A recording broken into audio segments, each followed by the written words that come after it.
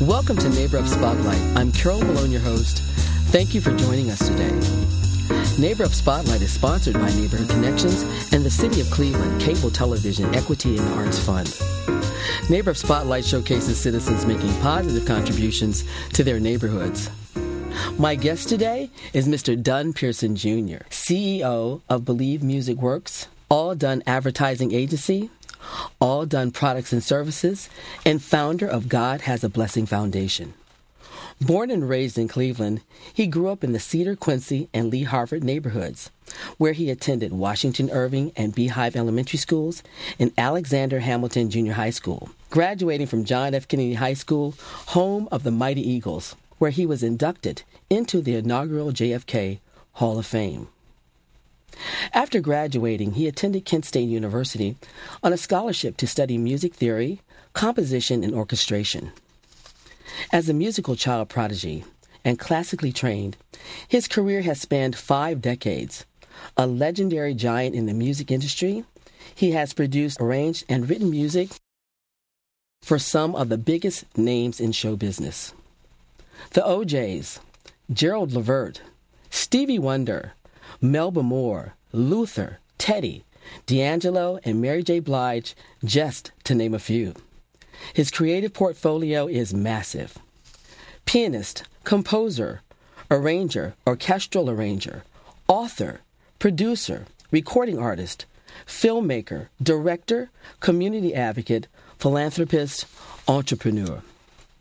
One of the top 5 African-American composers to win the Decathlon of Music Award for success in all genres of entertainment. Movies, television, Broadway, music, commercials, and he is a recipient of Celebrity Entertainment Awards for some historical commercial firsts. A dedicated community servant whose warm, engaging personality and welcoming smile continues to share his time and talents to help others. He is passionate about supporting organizations that preserve African American history. Mr. Pearson resides with his family in the historic town of Hamden, Connecticut, where he is the music minister and pianist at Hamden Plains United Methodist Church and a member of the Neighbor Up Network. Welcome to Neighbor Up Spotlight, Dunn. Thank you for visiting. I am so excited about speaking to you today. Well, I'm certainly honored to be a part of this wonderful, wonderful podcast. It just warms my heart to be a part of it. Yes, it's fair. I've been looking forward to it. So we have a lot to cover, so let's get started. So my first question is, who and what inspired you to become a musical artist?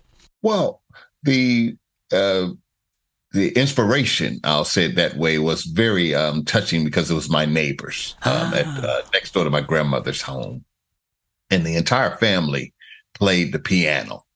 And the interesting thing or great thing about it was that the siblings that played, they were all of different ages. Okay. That's first of all, it's obvious, but I'm saying they were also spread out enough where there were different genres. So like I would say one of them played a lot of jazz.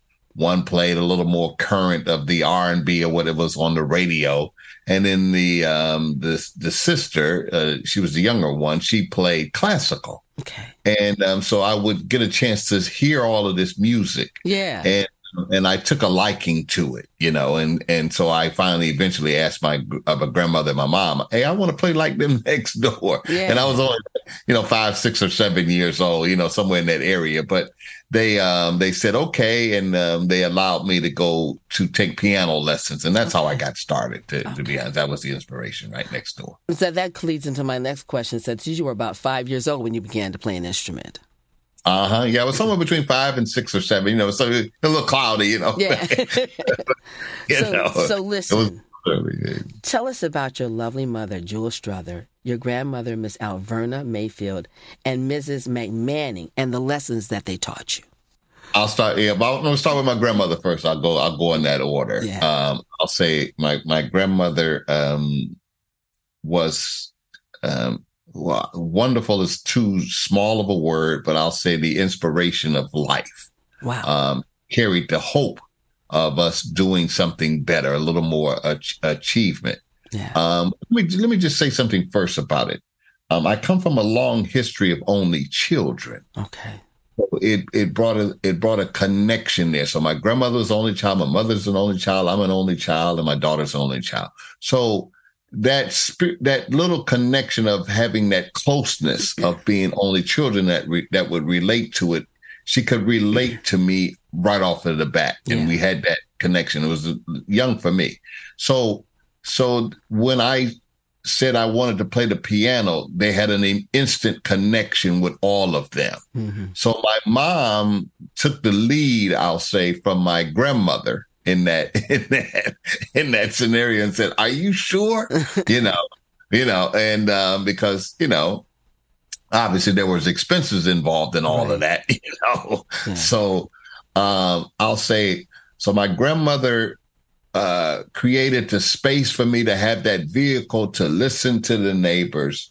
My mom, of course, stepped in and took control of her son's destiny and said, okay. And so she handled all of the technical side of it, or the support system. Okay. In other words, making sure that I got to the piano lessons and things of that nature, and as people, many times we overlook that, but those are the parts of it that mean the most to me. Right. Okay. As you know, Carol, I mean, you and my mom, you guys work together and things of that. My mom. Okay. So I'll say it this way. When my mom passed, that connection of never being me, it was always we. Yes. Hit me like a ton of bricks. Yeah. Because because when my mom passed on, it drew me to gravitate to the small things. That's what I'm saying. So being an only child, it brought that back to full circle. So I was right in the midst of that, of understanding what all of that meant. So it was the little things. It was the support. It was taking me to the lessons. It was encouraging me. It was all of that. Miss McManning took a liking to me just on the pure aspirations of a young kid that just wanted to be something, just wanted to play. I would sit and I was in awe of her talents of being able to play. Yeah.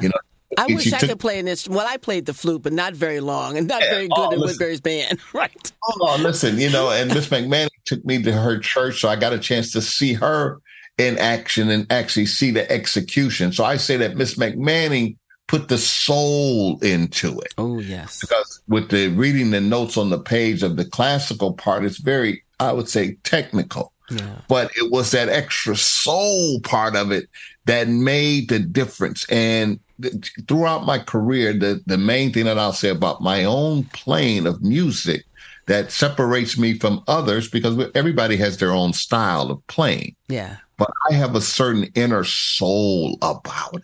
Yes. That it stays with me right now. And you can hear that in my own playing. It took me a long time to understand that, Carol. It didn't just happen. Yeah, yeah. And we could roll the tape back, and this is 30 years ago. I wouldn't even be able to articulate. I wouldn't even be able to tell you what that is. But now I'm closely. That's basically it. They certainly were they were my three, supportive on the musical trail. Come on, Dunn, you can do it. Let me add this funny little part about it. So, sooner or later came time for me to get a piano. Yeah. I need my own piano. Mm-hmm. Okay. So that, of course, that changed the whole dynamic of the whole thing because, of course, piano's not cheap. Right. So my mother said, well, this can't be one of those things where, you just saying, oh, I want to do this today. And then next week you come in and talk about you want to do something different. Right. She's like, so if you're going to make this commitment, you got to really stay with the piano. In other words, if we put this investment in it, now we're more than just talking about a kid trying to find his way now. You're talking about real investment of cash money. Yeah. And so I took that to heart. I will never, ever forget that sacrifice that they made for me. It means everything in the world to do that. And that just shows what parents will do for a love of a child. Absolutely. So when you ask me about my mom and my grandma and Miss McManning, I equate that to say that they went and they expressed, and not only expressed their love, their actions took that and said to me, Dunn, we're going to put this love into you. We're going to put this love behind you. Right. And we're going to see what God has to do with that love, and pray that I was able to take that talent, that gift, and actually do something with it. That sticks with my heart to this day. Well, you've made them proud because you've done so much with it. I tried to. You've done so much with it. Now, as a teen, you were playing and arranging music for one of the most popular high school bands in Cleveland, John F. Kennedy, as well as working with other musical groups, the Shades of Soul, the Ponderosa Twins, Ninth Street Exit. What lessons did you learn from balancing all those responsibilities really at a really young age? I had no idea. Looking back on it, I had no idea what was going on, but I can tell you in hindsight, in those connections. So let's start with the Shades of Soul and all of that. Okay, well, the first part of that was just, we just trying to have some fun, you know what I mean? So myself, Benny Slocum, which you know very well, and Kenny Redden and Ernie Carey, we just had like a little fun group, like any other thing. We just trying to find our way of playing some instruments. And fortunately, we were blessed to get the opportunity to play with the Ponderosa Twins. And that was led by a gentleman named Bobby Massey, who's one of the original OJs. And so we got connected with him, bottom line. And he came and he taught us how to play for real, as a real musicians, as a working musician, because we literally went on tour. I wasn't really conceptually understanding the hit meaning of a hit record, right? But we had a hit record, right. It sold a million copies. It was literally hit, and so Carol, So on the weekends, we would get the opportunity to go play these all over the country, going to city to city playing and this, that, and the other. And then on Monday, I'd come back to Kennedy and I'd be a regular kid again. I'm trying to tell all the friends, hey, listen, we were just so, and they're like, right. Yeah, right. Sure. Right. And, the girls, they were trying to tear my clothes off and all. Right. But I had no idea. But in that same teaching that we're talking about, what it taught me was how that it was a business to be professional. Yes. It told me that it's just more than just playing, because, let's keep it real now too. You join it, you learn to play your instrument because you have an affinity or a love for the instrument. Right. But you join the band to get the girls, baby. Let's talk about what's really important. Right. Yeah. What's really important. Yeah, Too funny. So in the midst of all of that, you're trying to impress the girls, baby. So I learned how to use some of the techniques to make that happen, and so that was the basic influence to it. And it showed us the difference in how to be a professional versus just, a band. Yeah. And which leads me to my next question. What was it like to be because in your book, the way your book is just it's so funny. But what was it like to be in your first JFK High School talent show? Because when I talk to people, because the school system has changed so much here, and they don't do school talent shows anymore. And so Kennedy had like one of the biggest. What was it like when you did your first JFK talent show? Because I remember going, they were huge. So at that time, Sly Stone of Sly and the Family Stone was my idol. Okay. And the music was going really, really good at the time. Okay, so Sly had an album. I don't know what the name of it was, but he had these white fur boots on the cover. My mother drove me around Cleveland. We went to every location because I'm just trying to find those fur boots. Make it short. We actually found a pair in a ski shop, in a ski resort. Okay. Because I guess that's what people wear. They wear the boots up at, Right. First of all, I had no idea what skiing was or none of that, But we actually found it. Okay. So I dressed up totally like Sly. Oh, wow. So with the professionalism that I just earlier articulated to you with the Ponderosa Twins and all of that, I knew a little bit about show business. Yeah. So I had Benny in them to kick off the music before I came on. Mm-hmm. They're like playing the music. Right. And Carol, all I had to do, I just simply walked on stage to the microphone and I just opened my arms open wide. Uh-huh. And for those of you that know anything about ministry or anything of that nature, when you open your arms up wide from a religious standpoint, that means open. I'm open to God. Yeah. Okay. So, but of course I didn't know that back then. Right. But when I opened my arms up, because I can see it like it was yesterday, and the people in the high school, they went crazy. Yeah. Oh, wow. At that point, I didn't have to do anything. I didn't have to play. I could have just simply walked back off the stage. So I told the audience, I said, so I can tell you this. You may not know who I am. You may not have anything. But to my high school people, friends, peers, whatever you want to call them, I am a huge star. Yes, you are. I'm a huge star in high school. Because from that moment on to this very day, I'm a legend in my high school. Yes, you because are. Of that moment. Yes, you are. Yes. Because, I mean, at John F. Kennedy I remember going to the first John F. Kennedy talent show. It was 2 days. It was a 2-day talent show. The gym was packed. It was huge. It was huge. And it's really a shame that they do not have talent shows like that here in Cleveland. It was either John F. Kennedy or Miss, what was the lady at East Tech? Miss Ross. Miss Ross. That's right, Miss Ross. And those talent shows were just huge. Huge. I mean, Carol, the talent shows was like everything. Yes, it was everything. For us, I mean, I went down and I practiced my artistry and what I was going to do because I had a whole lot of theatrics. I played with my hand behind my back. I played with my nose. You know, people thought I was eating the organ up there. I mean, there was a whole lot of, but we prepared for it, yes. And I'll share this because, you're going to get to my book in a minute, but, there comes some also nervousness about what you're doing. Mm-hmm. Okay. And I was no different. And there was a couple guys that play. One guy in particular that he played a lot of jazz music, and he was all over the piano, doing all this. I was like, I said to myself, I may not be able to outplay him, but I'm going to certainly outperform him. There you go. And so unfortunately for him, that little battle of the bands, because let's make no mistake about it. The talent shows are a talent show. It is a competition.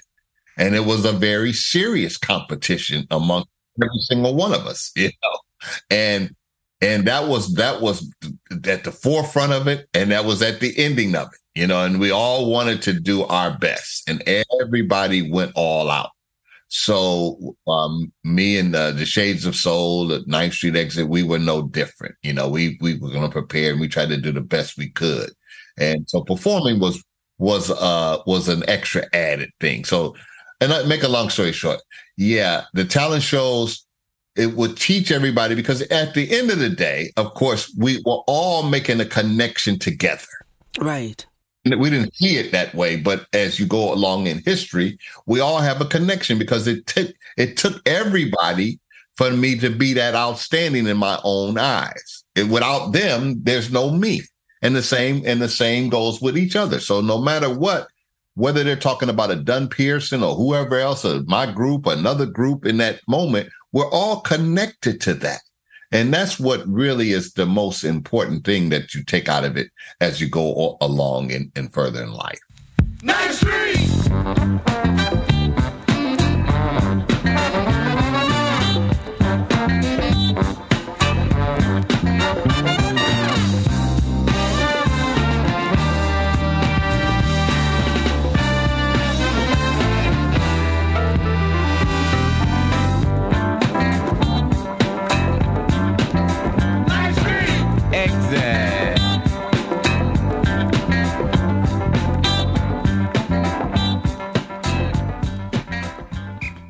love that. Oh, thank you. I love it. I love so that. And it sounded really good too. I was like, wow. It does. It sounds really, really good. Yeah, they put me in the studio. I was like, but my career has been truly blessed because they put me in the studio and I brought the band in, and we just had opportunities. I'll just say it that way. I did my little homework behind it. You were the arranger. This is what I loved, the name of the label, the Solid Foundation Records, a division of Harmony on Euclid. Yes. Yeah. Yeah, they were, it was headed by a gentleman named Lyman Moffitt.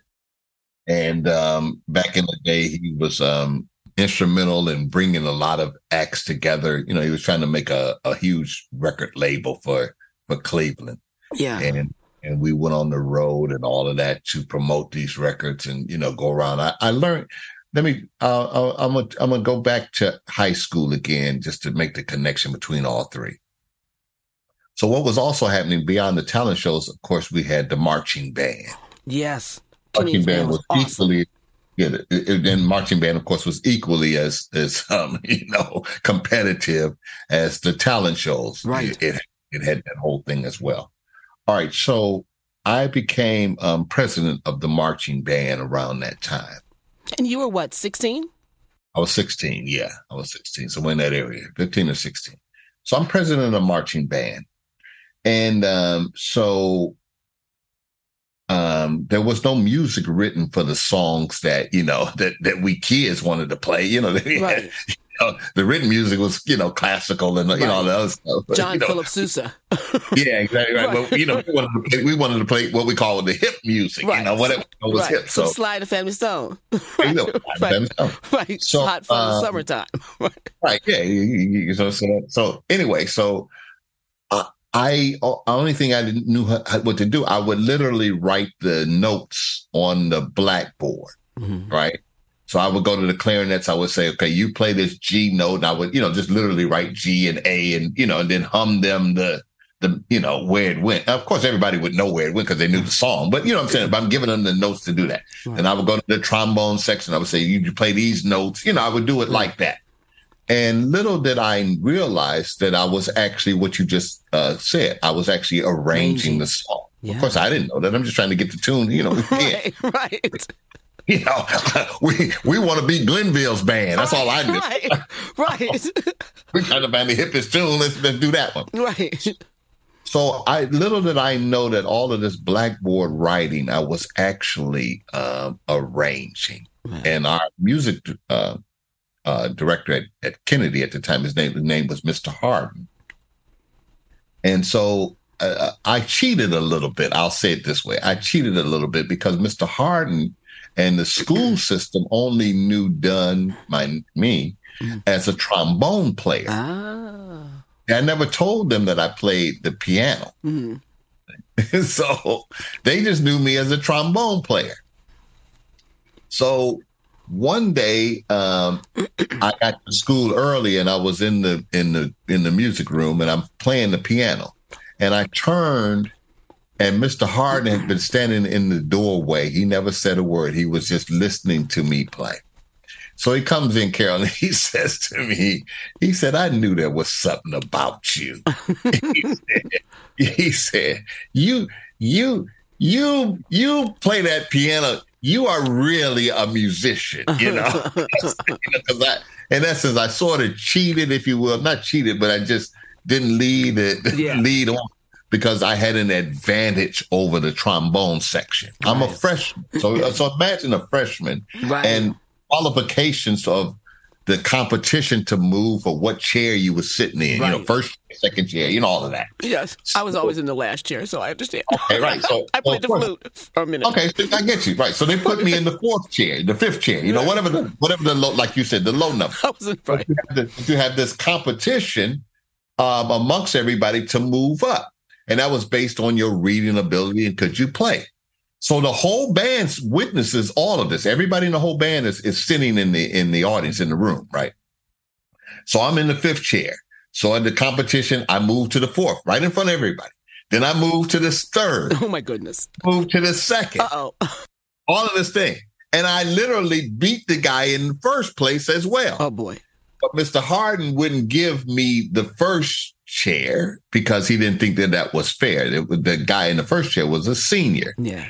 So he kept me in the second chair. So I'm saying this. That's the only reason why I was able to do all of that, because I've been playing music, studying music. So of course I could read all of the music. Right. But I sort of left that little tidbit out. Right. Left that out. Okay. So, but I'm getting back on point. So when Mr. Harden now discovers that I actually could play it, he actually understood that. So then he took the opportunity at that time to say, okay, Dunn, all right. So as opposed to me writing the literal note G or A or telling the people what to play, he put the musical staff on the blackboard. He said, Dunn, okay, just teach the people the real notes. Right. That's excellent. In other words, quit the facade like you don't know. Like you don't know what you're doing. You know darn well what you are doing. Okay. So it's good that we're talking, because this is Cleveland. We're talking about the neighborhood. So I know that the listeners, any of them that go back with us, they'll certainly identify with us. And I got a lot of them that do that. So I'm just glad you allowed me the opportunity to make a little clarification. You know how long that's been sitting in my heart? I told them. Well, I'm glad that you shared that story. It's a great story. That is a great story. Now, who was Dr. Watson, and how did he impact your college career? Because I think that's a great story. I get out of college. I get out of high school and I go to Kent State University. Okay. So I guess it was a blessing, the way they said, but the school as a freshman, they generated your schedule. Okay. So, you didn't get a choice. I didn't get a choice to say, I want to start class at, whatever time, blah, blah, blah. So they gave me the earliest class. I don't think it was like 7:15 or, whatever it was, way too early. I'll just say it that way. First class of the day, and it was music theory. And I had it 5 days a week. So it forced me to get up every single morning way earlier than I wanted to, any of that. And I had to go to this music theory class. Well, two things that happened there. The first thing, I'll make it so that people understand, it made me, since I was already up, it made me go to all my other classes. I was already up, so that allowed me to make the honor roll just simply because I was up. But let me go back to the class. In music theory, by the time I got there, all it really did for me, it gave me affirmation. Mm-hmm. And everything that I had been doing with 9th Street Exit to the Ponderosa Twins to this whole marching band, all of this stuff that I told you, it gave me affirmation that what I was doing was technically correct. Okay. And so Mr. Watson, Doc Watson was his name. Doc Watson took a liking to me because he was my advisor as well. And he gave me that extra confidence to say, yeah, everything you've been doing, I'm just now reiterating it to you. You actually already know this. The only difference is that you just haven't gained the confidence to understand that what you already know is already real. So he gave me affirmation to say, if you continue to do this, then you can turn what you were doing to that marching band to the quote unquote big leagues. You can actually start hiring the orchestra, and you can start hiring these guys here in this own college band and start using them as your musicians. So he gave me the confidence and the knowledge to bridge my way from being a chalkboard writer to a literal arranger that enabled me to then produce that record that, Exit, or be a part of Solid Foundation. Solid Foundation, I'll go back to it. Mr. Bobby Massey again.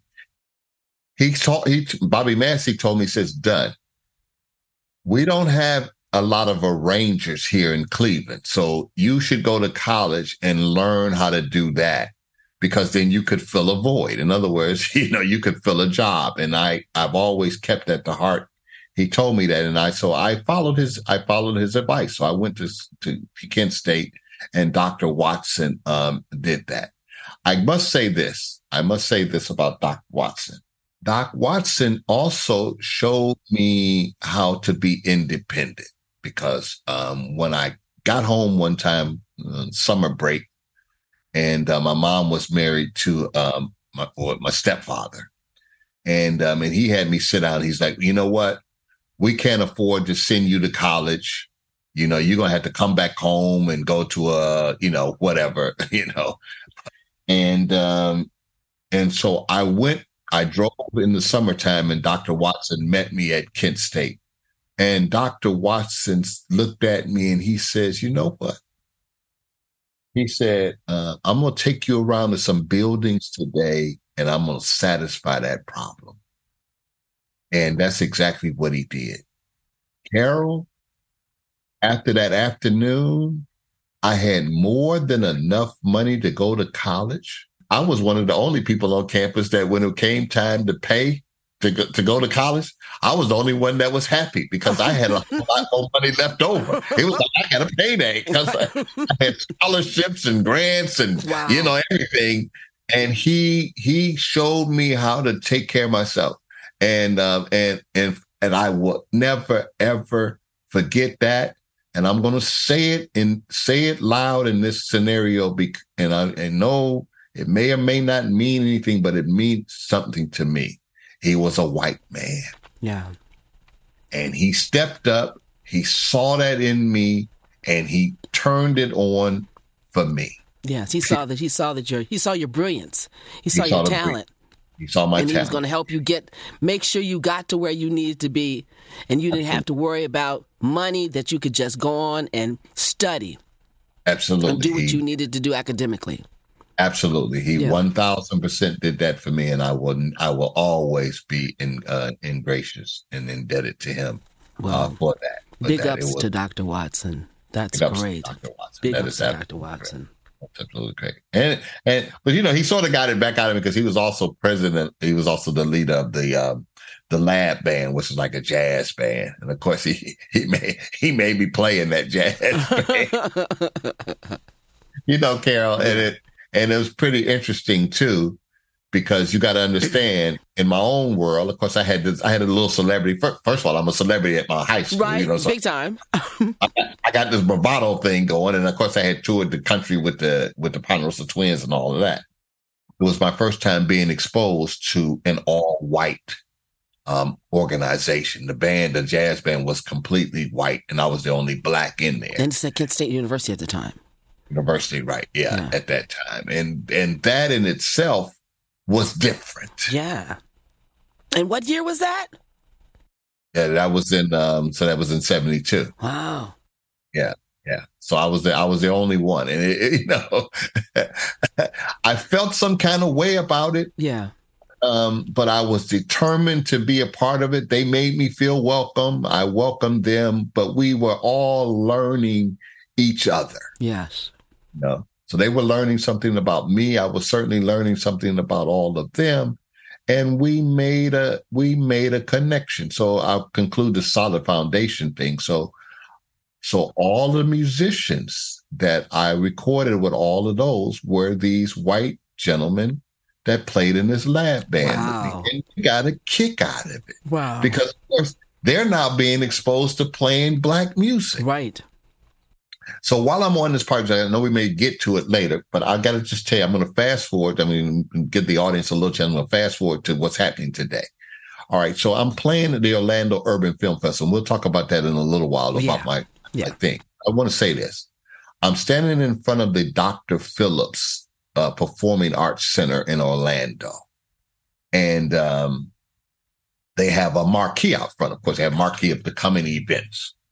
And as I'm standing there and I'm, caught in the moment that I'm actually going to grace the stage in this prestigious building, because it reminds me of Severance Hall. It's on that same stature of level. And my proudest moment coming out of Kent State was that I was able to use the violin players from the Cleveland Orchestra. Okay. On any of these recordings that I did. So I was actually hiring all these people. As I say, you talk about what was actually going on. I didn't realize that I was a paymaster and all of that. I was paying the people, But I realized now, of course, I was learning how to run a business. Right. You know, I was, okay, but let's get back to the moment. So I'm standing in front of Orlando and I'm looking at the marquee, and you know how they have those things that sort of flip or rotate, you know. Yeah. And the next thing I see is that the Cleveland Orchestra is coming to this very arena, Performing Arts Center, sometime coming up in January. And I got to tell you, tears started rolling down my eyes because I'm thinking to myself, I've come full circle. Yes. Imagine that this very orchestra that kicked my career off, that I literally used to hire these members of this Cleveland Orchestra, and look how far they have come. Right. You know what I'm saying? Full circle. I'm now standing on the same stage that the Cleveland Orchestra will also stand on that very stage. Yeah. How it just blew me away. I'm standing down and I'm almost like a little kid. You know, I got wiping my eyes, but I'm trying to get it together because that moment stuck out like a sore thumb. So now, of course, Mr. Bobby Massey, tell us about him and how did he completely change your life? I mean, he was my inspiration. He was also a producer of many of the projects that I was doing at the time. So in essence, he was hiring me, took me under his wings. He taught me everything that I needed to know about how to produce a record, how to, you know, what to do, what to listen for. He brought me in as his top arranger. And so we just worked together. And then, of course, he was certainly instrumental in obviously making the connection for me to join the OJs. I mean, I'm so happy that Bobby Massey, of course, you know, he's in the Rock and Roll Hall of Fame. And right. The OJ, he deserves it so, and he's actually been taking active part in Cleveland, Ohio, in the actual, you know, building downtown and being part of the affairs and things like that. So I couldn't be proud of him and more thankful to him for my entire career. So how long did you travel with the OJs, tour with them, and what memory can you share? No, I joined the OJs, I think, in 75, and I've actually worked with them because I came off the road, I think, in maybe 80 or 79, somewhere in that area. So maybe 5 years or so literally on the road with them. And that was during all of the biggest time in their career. I was blessed enough to be a part of that, doing all of the big hits. And then, you know, of course, as I said, again, I'm an arranger and producer. So I've produced and wrote records with them. You know, so my relationship has continued on with them. Yes. Even to this day. I just recently recorded a couple of years ago an album on Walter Williams of the OJs, his wonderful voice, and so forth and so on. So my history with them has been phenomenal. In specific about the music or playing with the OJs, I'll say it this way. Number one, the singers of the OJs are two of the greatest vocalists I've ever worked with in my life. I said that hands down. Eddie Levert, and Williams are just too golden, and it just it moved my standards of thinking and using people that could sing, and, you know, what I believe in, how you become a showman and all of those things. Eddie Levert and Walter Williams, William Powell and Sammy Strain and all of them that took the third place. They were all just super. It was a wonderful experience. I tell everybody this way. It's like being a basketball player. You know, you be in a small network of people. So I say this way, Dunn Pearson, I'm in a small group of people that can say that I've actually played Madison Square Garden to a sold out crowd. Wow. More than once. Whoa. Okay. You know, so I think that basically says it all in terms of the things. And so to me, these markers of achievement, if you will, I was able to achieve that with them. Yeah. So my transition coming from the OJs going into some of the other things that you read on my credit, the decathlon movement and other things, it was a natural progression for me, because that's how I took it. You know, it's like, okay, well, I conquered that. Now I want to conquer something else. And I would throw this at, and then I was the youngest one in the entire OJ's organization. So I was like the young boy, the college boy, is what he used to call me. You know? So with that connotation, I learned a lot about how you handle big business, how you handle show business.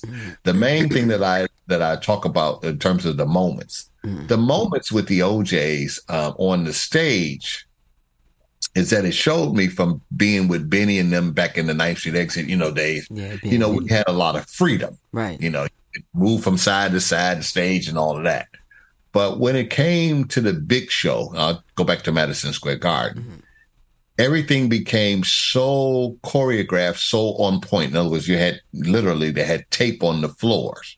So you had to make your marks. You had to make the marks, and that's only because of the lighting.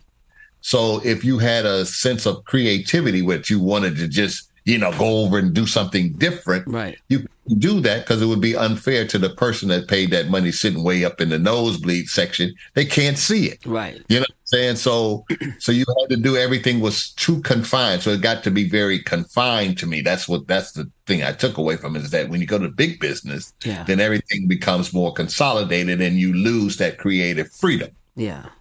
All right. So the bigger moments for me, when people ask me what's my big moments with the OJs, well, the big moments was going back to the hotel and where we would jam with other people. Oh, wow. On the thing. So the small people that just happen to be in the hotel bar, restaurant or whatever, they got a treat. Because they got a chance to see us, like one time, we jammed with the Rolling Stones, you know what I'm saying? Man. So those type of moments are the moments that really connect with me musically, because it just took it to, those are rare moments there.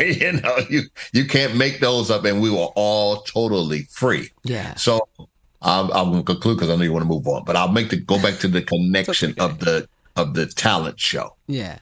This in essence would still be a bigger talent show, because of course everybody's trying to show how good a musician they are playing and whatnot. However, but we're all in the same family, because everybody's doing big success and doing big business. So we're just opening ourselves up to have fun. Yeah. But still, again, make no mistake about it, it's still another talent show. Right. We're just doing it in a small little hotel, lobby, if you will, or whatever. But we're having a talent show, Carol. Right. Go ahead. I'm sorry. That's all right, sir. I'm enjoying it. It's not a problem.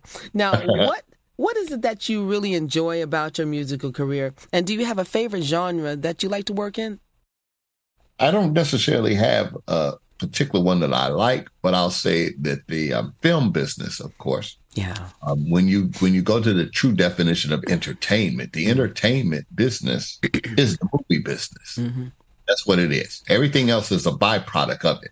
Mm-hmm. So it's very interesting that the study that I'm about to do in Orlando Film Festival is the same thing. I'm doing a history of the Black urban films. So the movie business is the big business.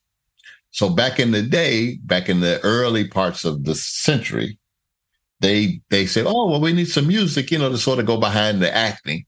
So they would hire piano players to simply play in the theaters, and they would just play the music while the film was playing. Right.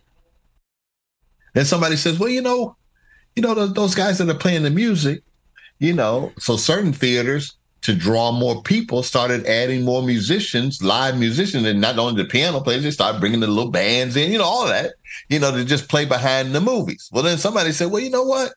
Why don't we start a record company or something like that where we can record that music that they do, and then we can sell that. So it became a byproduct of the film business that we then have the record business. Mm-hmm. So everything spawns from that. Yeah. So I would say that I do more excelling at the movie business, because that just represents for me the top of the industry. Make no mistake about it. Yeah. This is a business. That's why they call it the business of entertainment. Right. And the biggest business of it, of course, is the movie business. Yeah. In doing my research, I saw that you worked with Kevin Oh, I just had Kevin's last name. Oh, the director, filmmaker here in Cleveland. Kevin Taylor. Right, Kevin Taylor. Yeah, anyway, yeah, because I met him last year. I participated, last September or sometime, I participated in a 3-day, really intense virtual reality situation and and I met Kevin. And then when I was doing my research, I said, oh, okay, Kevin and Dunn have worked together. Kevin directed a film that is sort of my life story, if you will. Okay. It's not based on my life story, but it was more about the abuse. What was the name of the film? It's called Unhinged. Is the name of it. Okay, yeah, I did see that in your credits, yes. The name of the film is, but Kevin, he directed that film, and he did such a wonderful job. I love his filmmaking. He's a nice guy. Yeah, we just needed some more money in it, you know. Yeah. Yes, exactly. Okay. But movies are there because it gives me a chance to do everything musically wise. You gotta put it to the music. I won't go into. Well, I'll go to just slightly a bit. What it means is that Carol, just to say, for instance, that we're filming a movie right now. We're on Zoom right now. Right. Okay. Yeah. But just say, for instance, that you decide to touch the microphone, or I wave my hand, or whatever that is.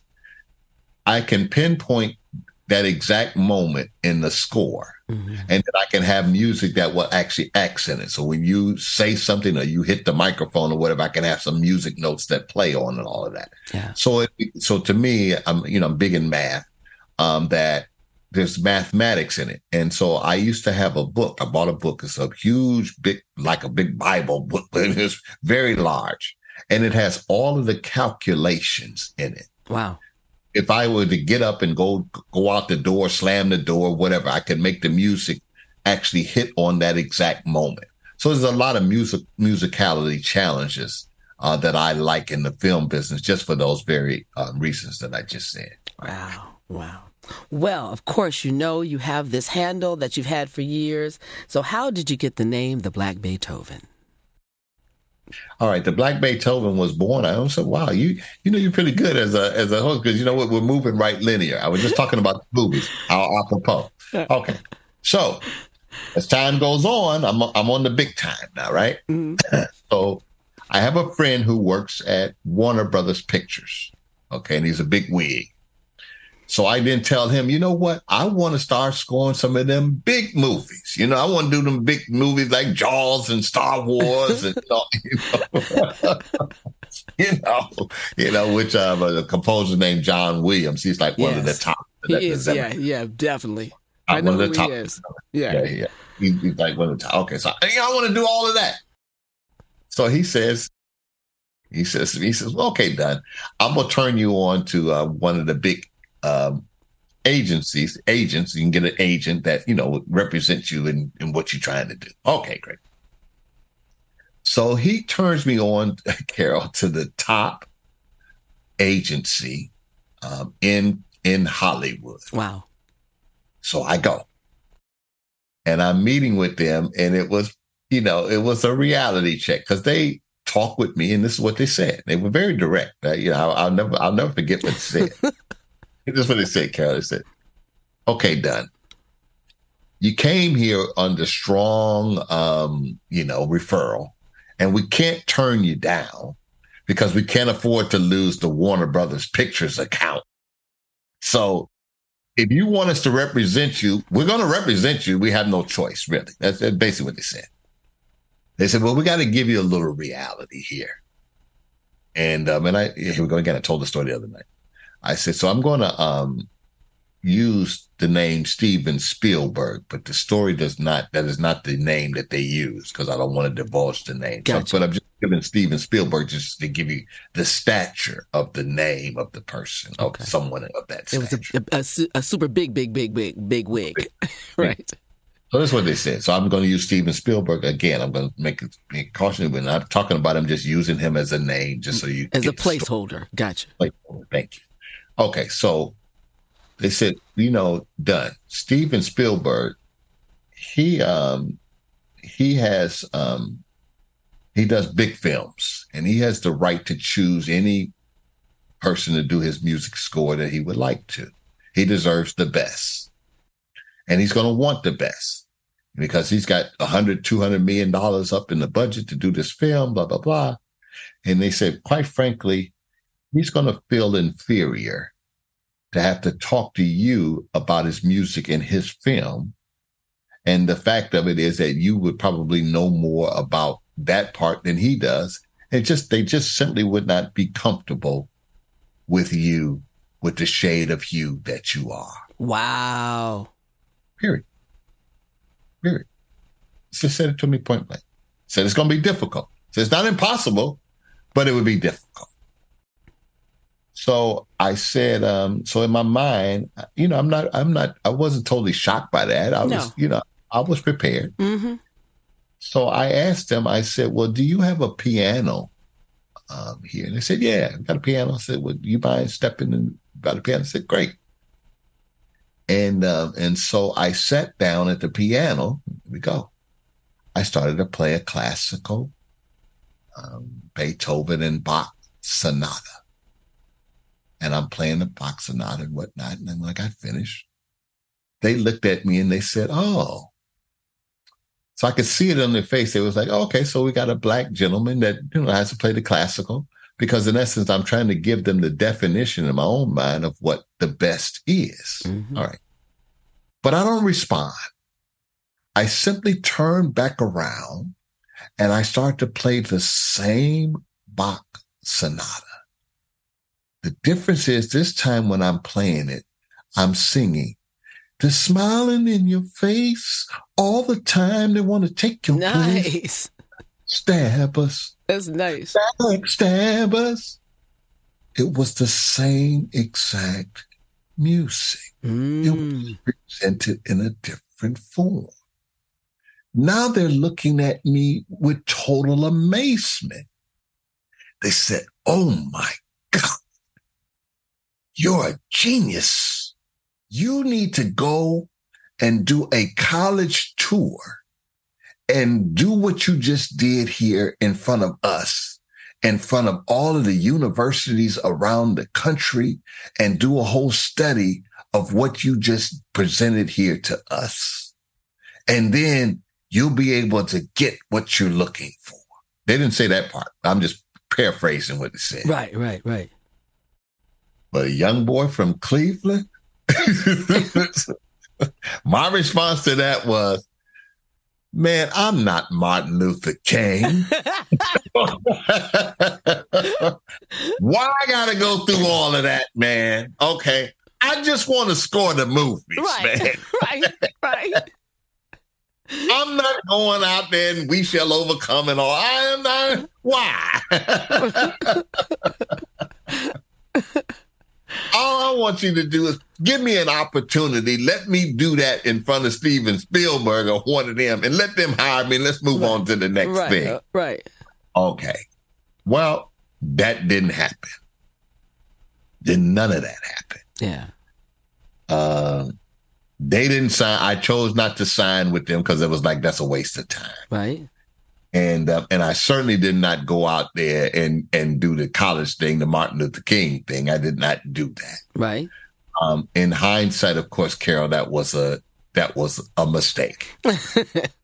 I should have done one of the two things. I either should have forced them to sign me and then went on and forced myself in, or I should have gone out and actually did what I'd done.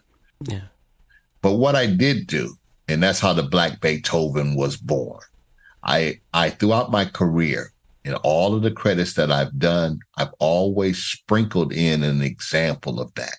Because the concept of the Black Beethoven is to say, with all due respect, that James Brown or Michael Jackson or any of them were equally as talented as any of those legendary composers that you're talking about, Beethoven, Bach, Ravel, all of them. Correct. There's no difference in that. It's just a difference in time and a difference in presentation. Mm-hmm. What Mr. Spielberg was looking for, of course, was was some white kid sitting in the room at Harvard or Yale or one of the music conservatories of Juilliard, with bifocal glasses on, and he's playing all of this. That's the stereotype.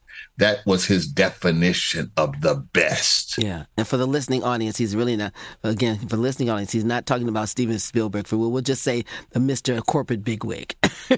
Right. Yeah. Mr. Corporate Bigwig, right. The point of it is that, your definition of the best. Right. You deserve the best. Never will argue with that. Absolutely, you deserve the best. But your definition of the best needs to be clearly defined or just changed. Or broadened. Broadened. Absolutely broadened. That is how the Black Beethoven was born. That's the story. That's how it created. They created the Black Beethoven right from there. And Carol, the funny part about it, because I got a YouTube channel, all that. Yeah. And most of the people are stuck on the word black in front of Beethoven. So most of the comments, they never even get to the music that I'm talking about. Right. And the debate about whether Beethoven was actually a black person. Right. Actually a black person, right. And I purposely, I never respond to that. Yeah. I just let it roll. Yeah. We'll move on. Yeah. That's the story. That's how the Black Beethoven. That's once again a great story. So, what words of wisdom do you have for youth who are interested in a career in music, and what words of wisdom do you have for parents who have a child who's interested in a career in the music industry? So let me start with the kid, the person who's actually playing the music. I would say to them, listen to the music that you like, take that in your heart and your soul, and know that you too can become whatever that song is. You can make it there. You can do that. If you can feel the energy or the soul, as I call it, of the music that you're playing, that you're listening to, whatever it is that you're doing, it doesn't have to be music. If you're playing, you're dancing, whatever it is, if you get that entertainment soul into you, you can make it. You can actually do it. It is possible. I stand here to tell you that as a career, you can have a career in the entertainment business. It is possible. It's like any other job. I know the reputation has always been that, you're crazy for being in the entertainment business and all that. I've heard that stereotype, but that is not true. If you're totally committed, but you must be committed. Do not play it as I say, I always make fun. Don't just get in it to get the girls, because that's a limited thing. But if you want to have a real career, you have to be committed. Yeah. To the parents. To the parents, I say, you must be realistic. It is your job as a parent to be realistic. You may have hopes and dreams. There may be glimpses of reality there, but if it's not there, you must identify it, or you must put more resources to develop it. Do not think that you can go past any of the steps. That's a huge mistake. Find out that the steps you must make from beginning to get to the journey. You would be prepared if you were traveling from one destination to the other. You would get a GPS. That GPS would lead you to where it's going. You, as a parent, it is your responsibility to find the GPS in the career of what your child is attempting to do. And you must then stay on that path of the GPS to get your kid from one destination to the other. Those are my words of wisdom. Excellent advice. Excellent advice. So now, what was your number one challenge in the business and the ground rules that you established for yourself? Because this is also in your book. Okay. Well, the thing of it was that back then I wanted to be judged by the content of my talent and not the character of my stature, if you will. Mm-hmm. And basically what that means is that I didn't want any job, Carol, that was just because I was Dunn Pearson. I wanted the job because the merit of my talent is the right word. Right. The merit of my talent said I was qualified for the job. That was very important to me. That's why I told you in high school, I never told the music teacher that I could play the piano. because I wanted to be judged on, when I played the trombone. That's what I'm there for. So that never left me. I believed that and I carried that. So my biggest challenges is you saying that every action causes a reaction. The biggest challenge is because people did not know who I was. Mm-hmm. So, so the challenge of it, and it even stands to this day, that many people do not know who I am. So that causes me to have to now explain who I am. So in other words, some of the barriers, let's just talk about it from a pure social side of it or even financial side of it. Yeah. That had a big effect on the financial capabilities because, of course, you got to have a name to draw people. I mean, it's very, it's a common thing. But what I did, I went behind the scenes and I did these other things that you talked about, movies and Broadway and all of these other things so that I could make the financial makeup so that I could stand by my basic principle. Every job that I've gotten in my heart has been based upon the merit of my talent.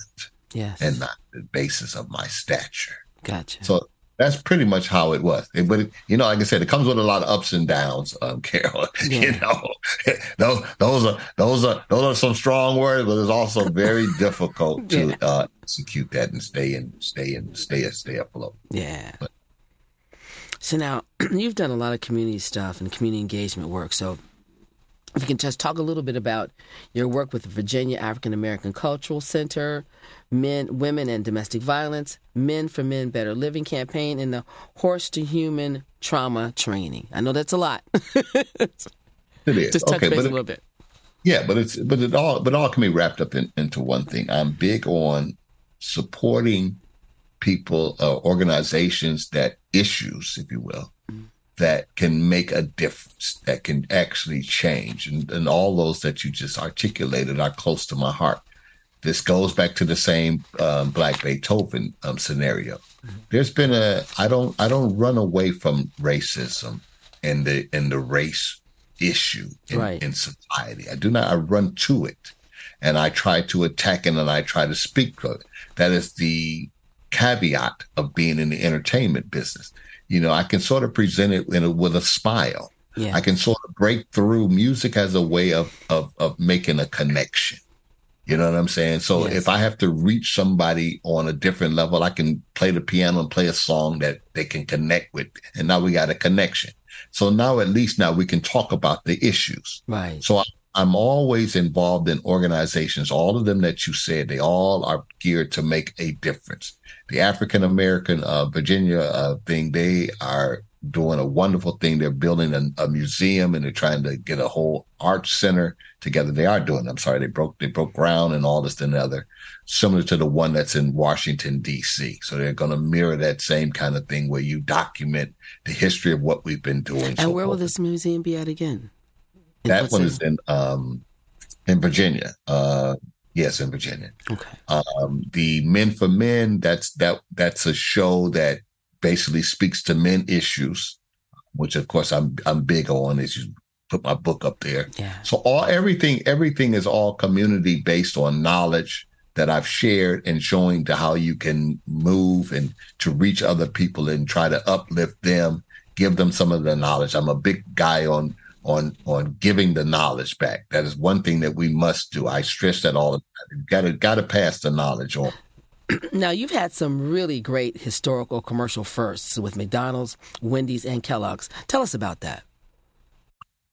Okay, same scenario. So I was doing a Broadway show, and the producers of that, they also had the McDonald's account. I go to the session, and the first thing I look in the room, and there's a gentleman named Luther Vandross is standing in the room. So I'm thinking to myself, well, wait a minute. Then I see that the client for McDonald's is also a person that looks like me and Luther. Eventually, I get the account at McDonald's myself. And at the time, this was in changing times because the hip hop stuff was just coming in at that same time. Okay. So I got the opportunity to blend in some of the new music that was coming with some of the more conventional music you might imagine. I was able to produce one of the first hip hop commercials for McDonald's. Okay. Yeah, for McDonald's, right? At the end of the day, they turned one. They just woke up and said, "You know what? McDonald's is not ready for that," and they just squashed the whole campaign. Oh, wow.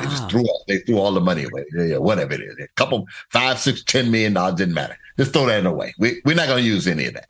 But sooner or later, of course, hip hop was here to stay, and so finally they came back around, and I was fortunate enough to be one of the first to actually put out a commercial for them, hip hop. Excellent. Moving right along to Wendy's, I'll keep them very short, same kind of thing.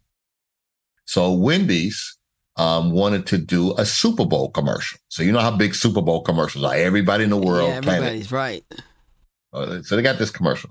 And their idea was they were introducing chicken nuggets. So Wendy's was going to debut and did debut chicken nuggets to the world on a Super Bowl commercial. And it was Super Bowl, I forget what, night 21, so whatever it was, the one with the New York Giants where they beat the New England Patriots, for any of y'all that are paying attention. All right. So we did a rendition of a Kool and the Gang song, Celebrate. Celebrate good times. Come on. Da, da, da, da, da, da, da. Okay, so we changed the lyric.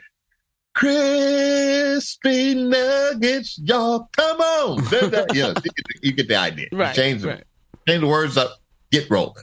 All right, so we're in the studio, and we're recording. And the heads of the people from Wendy's, they're in the room, and the jingle, bigwigs, all the bigwigs. That's a good word you use. All the bigwigs are there. Well, I'm sitting out in the lobby talking with my engineer, whatever, and the bigwig that hired me comes out and he says, "Dunn, can I talk with you a minute?" "Of course, sir." He says, "We got a problem." I said, "What's the problem?" The problem was that the people from Wendy's didn't know that Kool and the Gang were black. Oh, my goodness gracious. They didn't know they were black. Oh, my gosh. So my first inclination, of course, after I got finished laughing, I said, right. I said, well, what's the problem? Right. Okay, I say black, I mean, I get it, but what's the problem? What's that got to do with anything?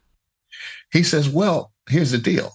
There's never been in the history of advertising a black person or entity to introduce a new product to the nation or to the world. Wow. Because obviously the demographics of the nation is white. See? So if you're coming out with a new product, you wouldn't come out with the minority, come out and especially on the Super Bowl. Right. So we're not really trying to talk to people of color, i.e. black people. We really want to focus and sell our message to predominantly white audience. Yeah, to mainstream. Mainstream. Okay, so that makes sense. Of course, I can understand that. Right, okay. Right. Okay. All right. So this is what I said. I said, well, I tell you what. Why don't you go back in there and tell them, let's take another $1 million and let's promote the fact that Wendy's is the first to ever do it. I said, so put that part of the campaign, blow it all up. Wendy's not only is introducing chicken nuggets, but you're also breaking barriers. I said, and he went back in and he told them, and what did they say? That's a great idea. That is a great story. Oh my gosh. That's a great idea. Jeez Louise. And the rest is history. And the rest is history. So yes. Oh my God. So I tell people, so anytime you at Wendy's, folks that's listening, and you have a crispy nugget, a chicken nugget from there, Dunn Pearson brought it to you first. Right. Dunn Pearson brought you that crispy chicken nugget. Okay. And they're delicious. They are. Yeah, they are pretty good. Oh, my goodness. So now this next question, when I was researching for this interview, this completely caught me off guard because these are two of my favorite cartoons. So now please tell me your involvement with the iconic cartoons, the Jetsons and the Flintstones. What is up? How did that happen? Yeah, so you saw my reel, right? Okay, so yeah. All right. So what happened was that, of course, I would tell everybody right off the bat, I was too young to be a part of the original Flintstones. Okay, I did not write the Bedrock Flintstone. No, Dunn Pearson, I did not do that. Okay, but what I did do was when Peter Pan Agency, which is another company, they licensed both the Flintstones and the Jetsons. And so in the new, like you say, I make it like say when it used to be in black and white and you make it color, so the new rendition, the new packaging of the Flintstones and the Jetsons and all of that, I then was able to take that music off and insert my own to it. Right. So in both of those cases, and of course, I was like a little kid. I watched the Flintstones and the Jetsons like everybody else. It was a fun project. It hit me musically. I was able to recreate all of that music. I had a ball. Wow. It was like a childhood dream. Wow. It was really as simple as that. Yeah. That is amazing, Don. Amazing. Amazing. So now we're going to get to your book. In 2017, you published Masculine Vulnerabilities, The Power and Inner Man Revealed. What do you want readers to take away from your story? And I just want to say, what a great read. What a really, really great read. I didn't know the movie Unhinged that you work on with Kevin Taylor was pretty much, autobiographical. But this is a great read. I read it in 2 days. Oh, thank you, Carol. I appreciate those kind words. And I really encourage our listeners to go and to order this book. Oh, well, thank you about that. Yeah, go get that book. Okay. Masculine Vulnerabilities. When I was first approached by the publisher to do this book, I'm thinking that they want to do basically like what we're doing now, fluff interview, talk about all, things I just talked about and keep it moving. That's what I thought. Right. And I was told, no, Dunn, we see you as a man. We want to go beyond the accolades. We want to go behind how did that make that happen? We want to come up with something called masculine vulnerability. So when I heard those two words, I'm thinking, what in the world? So the first thing I had to do was go to the dictionary and see exactly what vulnerabilities, let me digest what that is first. And so when I finally understood what masculine vulnerabilities is, it really just says, how are you feeling in all of these wonderful scenarios? So just take, for instance, this interview to be an example. I know you read the book. Basically, I would say I would talk about how I'm actually feeling talking to Carol. I'm telling her about all my stories, but what's going on inside my heart? Where are my vulnerabilities about the situation? And in most cases, for men, we have a lot of vulnerabilities. What we're saying coming out of our mouth may have a lot of bravado and all of that wonderful stuff and machoism and all of that. Behind those words, what is the inner man thinking?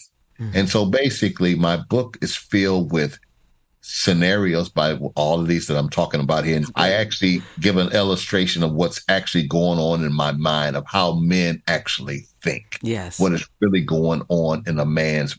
So I hope that the readers, when you read it, whether you're a woman, female, or male, that you can sort of associate that in your own relationship. Yeah. Hopefully, maybe one person will get something, you know what?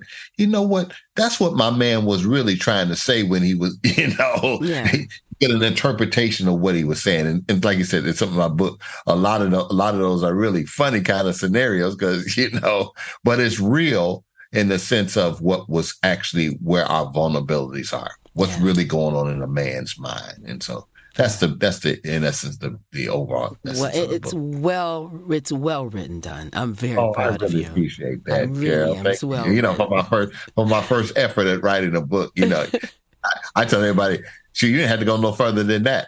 I was vulnerable in even trying to pick up a pen to write something. Me? I'm going to write some me? It's a great read. It really is. It's a great read. Okay, now, listen, what is Afrofuturism, which you're seeing that a lot, and what is your latest creation in that genre? Okay, so Afrofuturism, of course, is something that's coming out current this way, and it's really going back to the roots of what music is about on an overall, our totality of what our culture, where we come from, into today's culture. It's a study of it, really is what it is. It's a study. And it not only goes in music, it goes from all things to other things, arts and, any business that you're in, any building. Yeah, because they did Afrofuturism with the Greater Cleveland Urban Film Festival here last year, too. Uh-huh. That is correct. Okay. So what I take from it is that, I go back to the history. So in a performance I did on Afrofuturism with the Virginia Beach scenario, I went back to the history of it and I played two selections that was just simply on the black keys on the piano only. So I gave the relationship of what that actually meant to the history of music. Okay. And the black keys on the piano, there were many songs that our fellow slaves or early descendants used to sing out in the fields, and they were all black key notes. And I don't know whether that was by design or whatever it was, but many of those, go down, Moses, let my people go, all of those kind of things. They were all done on black keys, not, playing. I'm just saying that the melodies, that culture of music, and that music separated us, and it made our identity in music as time went on, because that particular style, that particular sound of the black keys is really related into our culture. James Brown took it to a different level. And of course, he was here to say it. Of course, he would say that was not intentional. It just happened that way. Yeah. But James Brown would just simply stay on one note. The down B, the down B. He would stay on that one note. Well, that one note of the musicality that touched all of us. Yeah. That's what made us move to say it loud, and I'm black and I'm proud. See? So all of those things that fit into the culture of how we moved from those days into these times. So that's what Afrofuturism is, how I use it to be an example of history. Awesome. That is awesome. Now, you created the God Has a Blessing Foundation. Tell us about the foundation and your positive Sunday messages, of which I am one of the lucky people to get those Sunday messages, and I love them. Tell us about it. Okay, so the basic thing that I created it on was a simple way to stay in touch with people. It was my way of looking at social media, and just being able to connect with people, and then we were all moving fast. I said, you know what? Let me just put together a 30-second blessing, something that's very short, doesn't take away from anything. You don't have to sit on it long, and it can be personal. So the concept is, and Carol, it's I text people, yes, literally. You do. And it's private conversations, not no group text. I don't like any of that. The spirit of it was that. So I'll just talk about you, Carol. So the whole thing of it is of course, so it gives us an opportunity to communicate. And it's, so if I don't hear nothing from you, but hey, good, or you give me a smile, anything. Yeah. But we're just connecting. Right. And I felt like if I could connect with a blessing with someone, what better thing? It's kind of funny because it's the exact opposite of what I'm doing. I'm talking a lot, but on the God Has a Blessing, that little smiley face, we're just really saying, hey, I'm good. Yeah. And I respond. That's all, basically that's all it's really saying. Yeah. Hey, Carol, how are you? Yeah. And you're saying back to me. Yeah. And the same time, I give you the word of God. Yeah. So it brings it back. So I choose a word and then I talk about the actual, I give some examples of what the word means. And then I give you the word of God. So it just gives you a quick 30-second blessing. Okay, Carol, I had no idea the magnitude of what that was going to mean. Wow. So I tell this story to encapsulate the whole thing. One day I'm sitting here and I get a phone call and a guy says, Dunn, can you have a meeting? I go meet with a gentleman who's going to run for governor of the great state of Connecticut. He's going for governor. And this is what he says to me. He says, Dunn, I somehow got this blessing that you sent.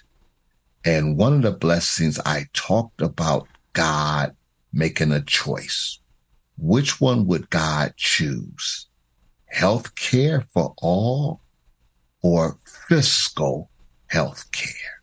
Meaning, very simply, would God choose to cover everybody in America or in the world for that matter under health care? Or would he choose to do something that would be fiscally sound, something that would be financially reasonable, which was the debate going on at this particular time. This governor to be said to me, Dunn, I want you to be my campaign manager for the great state of Connecticut. Wow. Carol, from that moment, when those words rang out, I no longer cared what he said after any of that. I didn't care whether the man was going to win or lose. One thing I heard was that you're saying Dunn Pearson is going to be a campaign manager for somebody running for governor of the great state. And I'm thinking, Gail, guy from Cleveland, I'm thinking, man, I ain't got a dog catcher elected to nothing. I don't know where am I going to get you elected? I'm thinking this. You talk about masculine vulnerabilities. This is at masculine vulnerabilities on steroids. Right. I'm thinking, oh man, you got to be kidding. But he was 100% serious. And eventually I understood that, okay, this is a huge issue. It was a huge issue. Okay. So I'm not going to tell you what happened and who it was and all of that. We'll figure that out at another time. Right. But how God has a blessing was done. And my whole thing about it, going back to a more personal note about God has a blessing, the God has a blessing foundation, we believe in passing a blessing along one blessing at a time. So we can help somebody one time at every single time. We have done our job. That is my mission on the bigger picture, to give a word of encouragement to someone, any kind of way that my blessing can affect someone. I believe that that's what God has led me to do in all of this. I take that to my heart. Amen. Well, I just want to say I want to thank you personally, because I enjoy getting them every Sunday. They're right on time. Right on time, Dunn. Thank you so much for that. Now, this September, you're going to perform at the 2023 Orlando Urban Film Festival's 10th anniversary celebration. Tell us about the festival and the special musical score that you're going to perform. Because that Orlando Film Festival is a big deal. It's a big deal. Yeah, and one of the people connected, and if you talk about her a little bit, is a sister from Cleveland. Marianne Eggleston from Cleveland. She's the founder. Yeah. Her mission of creating this urban film festival is so that those people that I call it standing in the dark, can be shown in the light, which means that filmmakers, content creators that don't get a chance to be at all of the big film festivals, or more importantly, just keep it simple, to see their film in a movie theater, which is I talk about it all the time. I always tell people I'm a simple kind of guy. I talk about just getting some popcorn at the concession stand. Extra butter, please. You know what I'm saying? And sit down and actually see a movie that you created on the screen, like any other movie. It's a great thrill. So that is her mission. And this is her 10th year. Wow. I'm blessed and honored to be a part of it. Because this, of course, is a big anniversary year. It's a big celebration. It's a big deal, as you just said. So they're pulling out all of the stops. It's going to be, everything that you can do. But more importantly, for all of the filmmakers, I think this year we had close to maybe like 150. There's a record amount of submissions, 152, wow. A lot of films. Excellent. And so many of those that have been selected to actually get that opportunity to buy the popcorn and all that, see the film on the screen, is a wonderful, wonderful experience for them and their families and everybody that believes in them. They can actually come and sit down. I urge anyone that if you have any love for films or anything in that area and you're in Orlando, please come. It's at the DMX Theaters downtown Orlando for the film part that I just described. And on Saturday at the Dr. Phillips Performing Arts Center in Orlando is where we're having the awards celebration. So it's like coming to the Oscars on Saturday afternoon at 4:00. And so they'll be awarding all the people. And I get to share a little part in there because I get a chance to be the performer. Awesome. So you're going to see me. You're going to see the Black Beethoven on stage with the big piano, and I'm going to play some music just like the old days that I described earlier in this interview. I'm going to show the history of urban films on the screen, and I'm going to play as if we were back in the early days of just having the piano player playing the music. Oh, that's going to be great. As the films are rolling up there on the screen and so forth and so on. I'm going to, I'm obviously going to use some of the technology, move it up a little bit. Yeah. But at the same point, but the concept of it is that's what it is. I plan to do that and bring it all together and have a wonderful, wonderful time. Again, it's the Orlando Urban Film Festival. Please go to Orlando UFF, which stands for the names.com for tickets and all of that wonderful stuff, all the information that you need. Again, it's the Orlando Urban Film Festival in Orlando, Florida. Awesome. That is excellent. Excellent. Now, when do you have time to relax and have some fun? What are some of your hobbies? Well, golf. In a word, to sum it all up. Yeah. Golf, hands down. Golf. It's really interesting too. Golf is a relaxing sport to a degree. Other than the fact that you go crazy trying to beat the game, you try to beat yourself. That's a part. But I never understood the power of golf. Carol, I'll go. Very quick story. I was with the OJs, sitting in a restaurant. Gamble and Huff. Wife is named Gamble's wife is named Dee Dee Sharp Gamble. I mean, that's his first wife. He got a new wife now. But okay, anyway, Dee Dee Sharp. She too had a big record called Mashed Potatoes back in the day. She's a big star. Okay. All right. So she carried a psychic with her. Wow. So you can imagine me. I'm thinking of a psychic. Okay. But anyway, psychic calls me Dunn. Back in those days, my name was Donnie, as you know. Yeah. Donnie. Oh, and they came up to me and this is what they said. They said, you should play golf. First thing come out of my mouth. You don't see no black folks playing no golf. And I said, oh, it's a sissy game. You ain't hitting the ball, whatever. I said, no. She told me it's not the game. It's something she said, it's what the game will do for you. And I, of course, didn't understand it, and I blew it off. Well, you fast forward 15, 20 years later, of course, all those words that they said to me were very true. Yeah. The game gives you a competition. It relaxes my mind. It does everything that they said to me back then. Yeah. I just sort of blew it off. But golf gives me that opportunity to be out. You be outdoors. That's the first thing. You're outdoors. You're smelling all of the life of God. I call it out in the open. And it just takes you to a different level. For golfers, every golfer certainly understands what I mean when I say golf. But that's my number one hobby, Carol. Yeah, well, my daughter just started. A friend of mine gave me a all new golf bag and everything, and so my daughter just started taking golf lessons. Oh, she just started that. Hey, listen, she's going to be bit by the bug in a minute. I know. Yeah, she's like, oh, Lord. Yeah, she's very. Can you do something else? You do something else. Yeah,